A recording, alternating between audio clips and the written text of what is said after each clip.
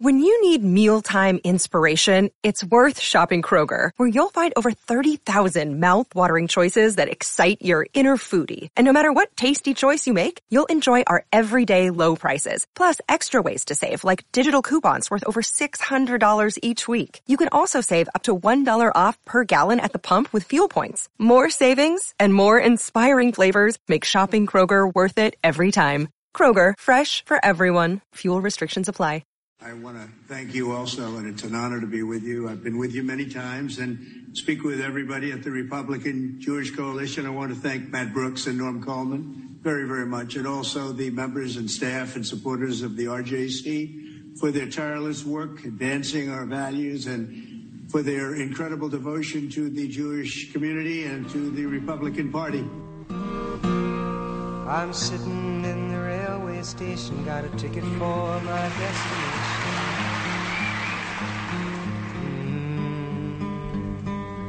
On a tour of one-night stands, my suitcase and guitar in hand, and every stop is neatly planned for a poet and a one-man band. Homeward President Trump mentioning my cousin, Norman Coleman, Norman Jr., and the RJC. That was really cool, actually, that big event in Vegas last weekend, and Trump was great that night. I've been talking all morning long about how it's great that I have a house again, and we can make Thanksgiving living in apartment buildings. The last 6 years in New York City didn't really lend to that, We missed our house in Boca. We had big events, 22 people at a time for Thanksgiving. Now we've got it again. It'll just be the three of us tomorrow because my daughter Ava's in college. But it'll be nice. My dad's gone, and it's not exactly the same, but it'll still be nice. But when I was a little boy, I have these, not vivid memories, but memories of going to my grandmother's house, Florence Bierman. She was my godmother, my mother's mother. And there'd be a cast of thousands. And my father and my Uncle Norman were the two really paternal figures in the family. Anytime anybody needed anything in the family or something happened, it was either Harvey or Norman that took care of it. And Norman, of course, is Norm Coleman's father, and I miss him. I've lost a lot of relatives over the years. I don't miss them all. I'm not going to lie to you. A lot of them I don't care. But him I do miss, and Norman's mother as well, my Aunt Beverly. So here he is. I'm so proud of him. My first cousin, the former mayor of St. Paul, senator from the great state of Minnesota, and again, obviously a close friend of President Donald Trump, my cousin Norman Jr. Good morning, Norman. How are you? Sid, I'm doing fine. And let me just return the thought that I miss your dad immensely. Who showed up at my graduation at the University of Iowa Law School in 1976, who drove out there, your dad and your mom, who probably every major event in my life that I can recall, your dad was there. Your dad and my dad were strong men. I mean, really strong men.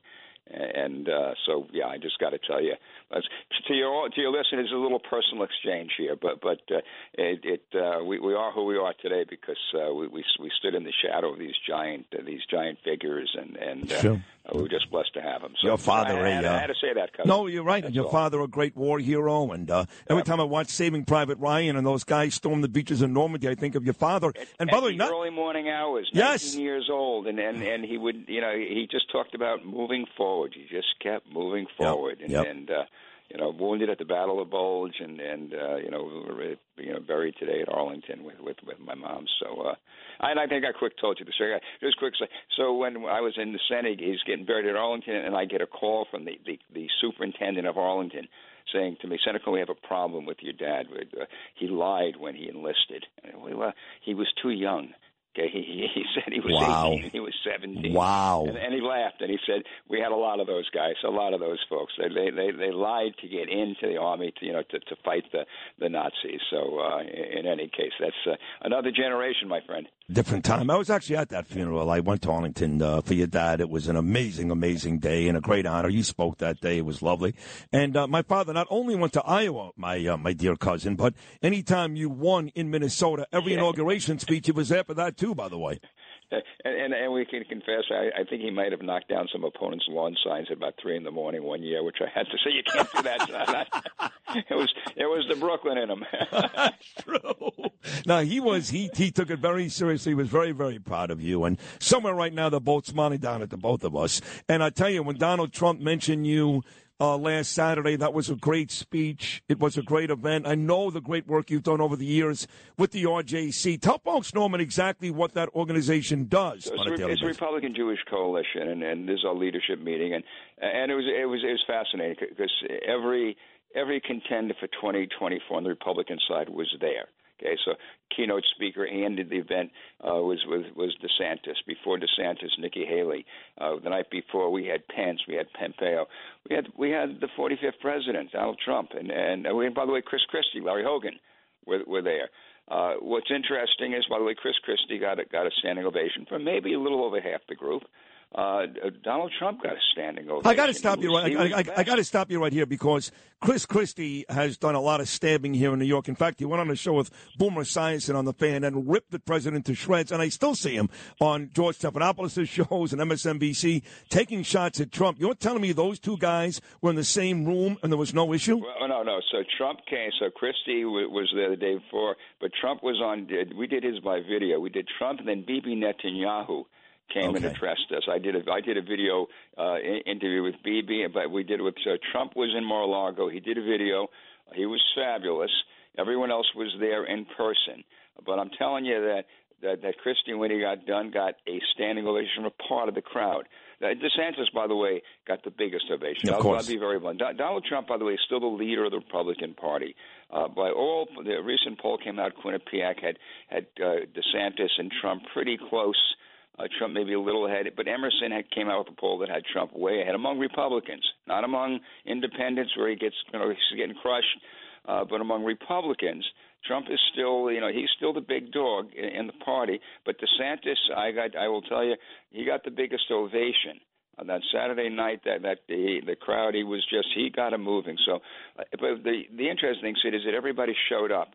And everyone is looking to 2024. So the president being in the race, even though he is still the leader, I have to say that up front. And by the way, from a Republican Jewish perspective, he was the best friend that Israel ever had in the White House. So we acknowledge that. I acknowledge that. I did ask him, however, the question, I think it was the important question, to say, Mr. President, you've reshaped the Republican Party.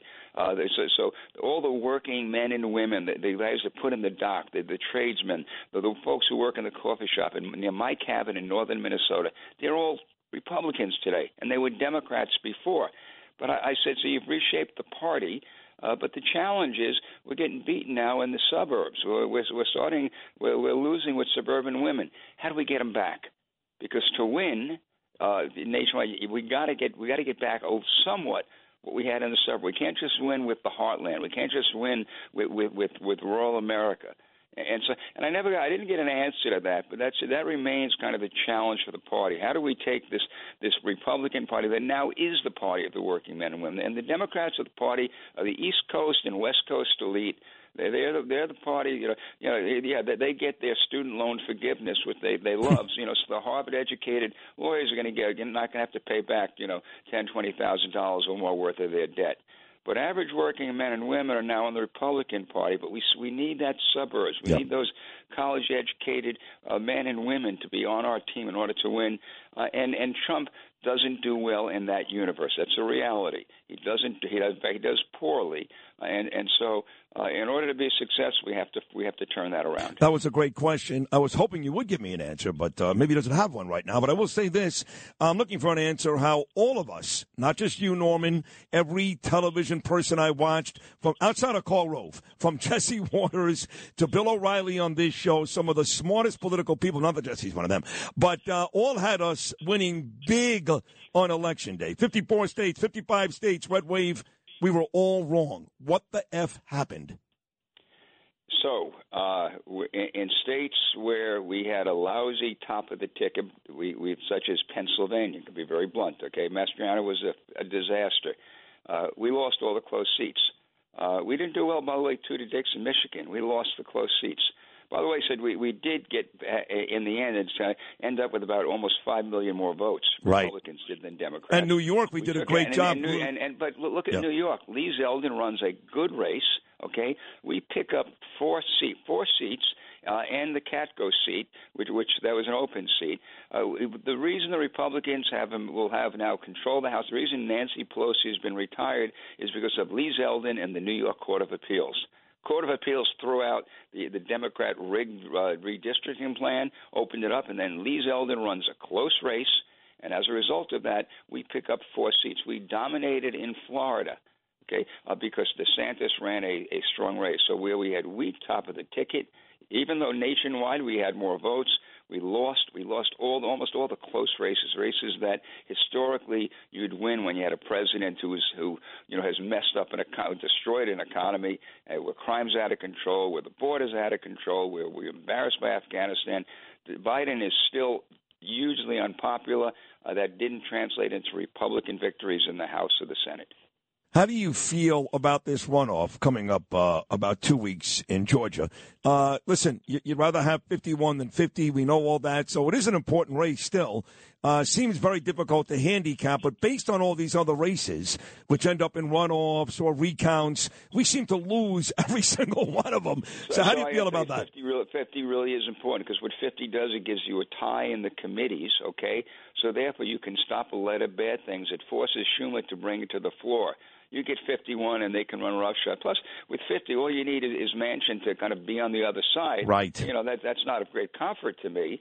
But you need Manchin and Sinema to say no, and all of a sudden things happen. But again, it's the committee piece, which is I know it's getting a little kind of too inside politics here. But if you got a tie, what you get is a tie in the committee, which means you can stop about anything at that point, force it to go to the floor. A lot harder to get to the floor, get something done on the floor in the Senate.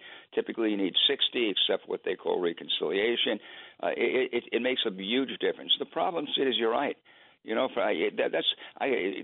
tell the average person about why 50-50 is critically important in Senate committees is not as powerful as a Democrat saying, "Hey, it's already been decided. We already have a majority. Why show up?" And so I do worry about that. I do worry that the incentive the Democrats, at this point, has a little air come out of that tire. If it has, we lose. And Walker did well. Again, my top of the ticket theory. Kemp ran a fabulous race. I think Herschel benefited from that. So we'll see. We'll see how that plays out. Where you run a good race and you have someone at the top, helping you get across. It makes a difference. I got to tell you, Mehmet Oz, I would believe would be in the Senate today if Mastriano didn't lose by 15 points. Yeah, he got killed. I had him on. He's actually a very good guy. He's a war hero, Mastriano. He served everywhere. In New Hampshire, Bolduc, a good guy, a hero, war hero, but he gets crushed, and then when we lose, the House seats in that area. So top of the ticket makes a difference, and, without Kemp running this time, I'm concerned. I just hope our folks come out because it's really important for the future of the country. The good news about Nancy Pelosi being retired is that we have put an end to the trillion-dollar reconciliation packages, to Biden tax increases, to Green New Deals being stuck inside, some reconciliation package. So we put an end to all that by retiring Nancy Pelosi, but having a Senate that doesn't allow them to kind of do what they need to do on judges, on appointments, et cetera.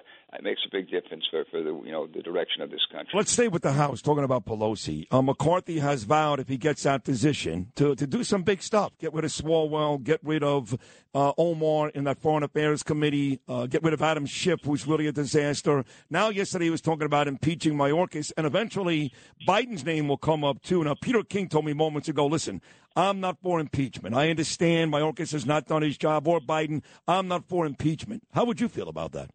I'm not for impeachment either. I'm for taking a close look. I'm for investigating. I'm for accountability. So folks need to be held accountable, and we need to kind of shine a light. That's what McCarthy can do, shine a light on the fact is the border is out of control. And Mayorkas has yet to. It's stunningly out of control. Millions coming into this country with reckless abandon. But I'm not for impeachment.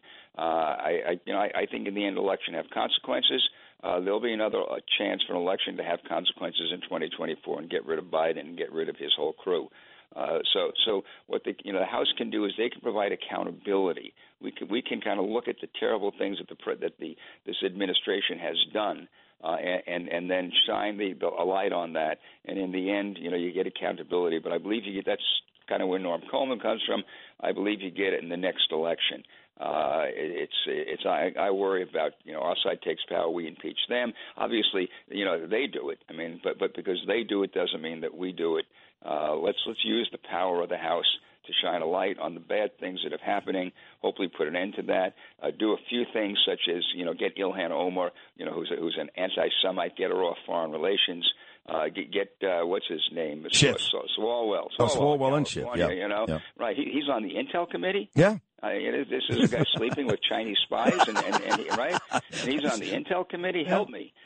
So I mean, those things you can do. I think the public will understand that. I'm not a big impeachment guy. Okay. Let's wrap this up in a nice little bow where we started. We started with you and I being little boys at Grandma Florrie's house, your father, my father. And when you were that age, Norm Coleman, you looked up to guys like Jim Katkovich, Y.A. Tittle, Andy Robustelli. But yet now you've lived in Minnesota all these years, and you started to give me this boomermunch about the Vikings last week. And last I checked, the Dallas Cowboys. Were you about the New York teams last week too? Yeah, I know, but the last I checked, the Dallas Cowboys went to Minnesota and beat your Vikings by 37 points on Sunday. So I noticed no Viking references so far today, Norm. No, well, listen, the bubble was burst both for the Vikings and the New York teams last week. Okay, let's say, and so listen, Sid, I must admit, with the Vikings, that's simply par for the course. I mean, they historically, come on. It's true. I mean, whether it's, 4 Super Bowls, whatever it is, they just kind of, come up and boom, the bubble gets burst. But New York, I thought actually something was happening. I thought there was another miracle about to happen, and boom, that got taken care of. You see how badly Dallas beat Minnesota on Sunday? Guess what? The Giants have the Cowboys tomorrow. It may look eerily similar. yeah.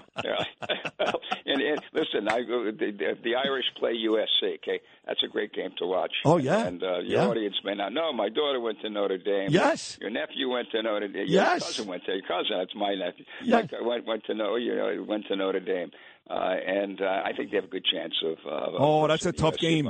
We went for dinner last night. Danielle and I went out for dinner last night with your friend Congressman Peter King at an Italian restaurant on Long Island, and he actually wore a Notre Dame shirt because he went there with Regis Philbin many years ago. So Go right. So last thing, Sid, I'll tell you is we're going to have 35 folks at our house for Thanksgiving. Oh, that's nice. Please give my love to everybody, Laurie, and everybody. Everybody's back. It's a good thing. Put COVID in the rearview mirror, and let's start moving forward. You mean you're not going to have people taking COVID tests at the door and wearing masks and all that stuff? Yeah, I think we'll require them to wear masks once they're inside. Yeah. Norm, I love you. Hell no, Sid. I love you. Enjoy the holiday. Thank you so much. You. Happy Thanksgiving. You too. You're the best. He is great. He is so good. My cousin. That's my first cousin, folks. What a terrific guy. Norm Coleman. 8 years as the mayor in St. Paul, Minnesota. Won that Senate position when he beat Wellstone in Minnesota. Ran for governor, gave Jesse Ventura a tough race. Ran for Senate again, gave Al Franken a tough race. Best friends with Bush 43. Trump loves him. Leads the Republican-Jewish coalition. Is back and forth to Israel with Bibi Netanyahu every week. Very impressive guy. My first cousin, Norm Coleman.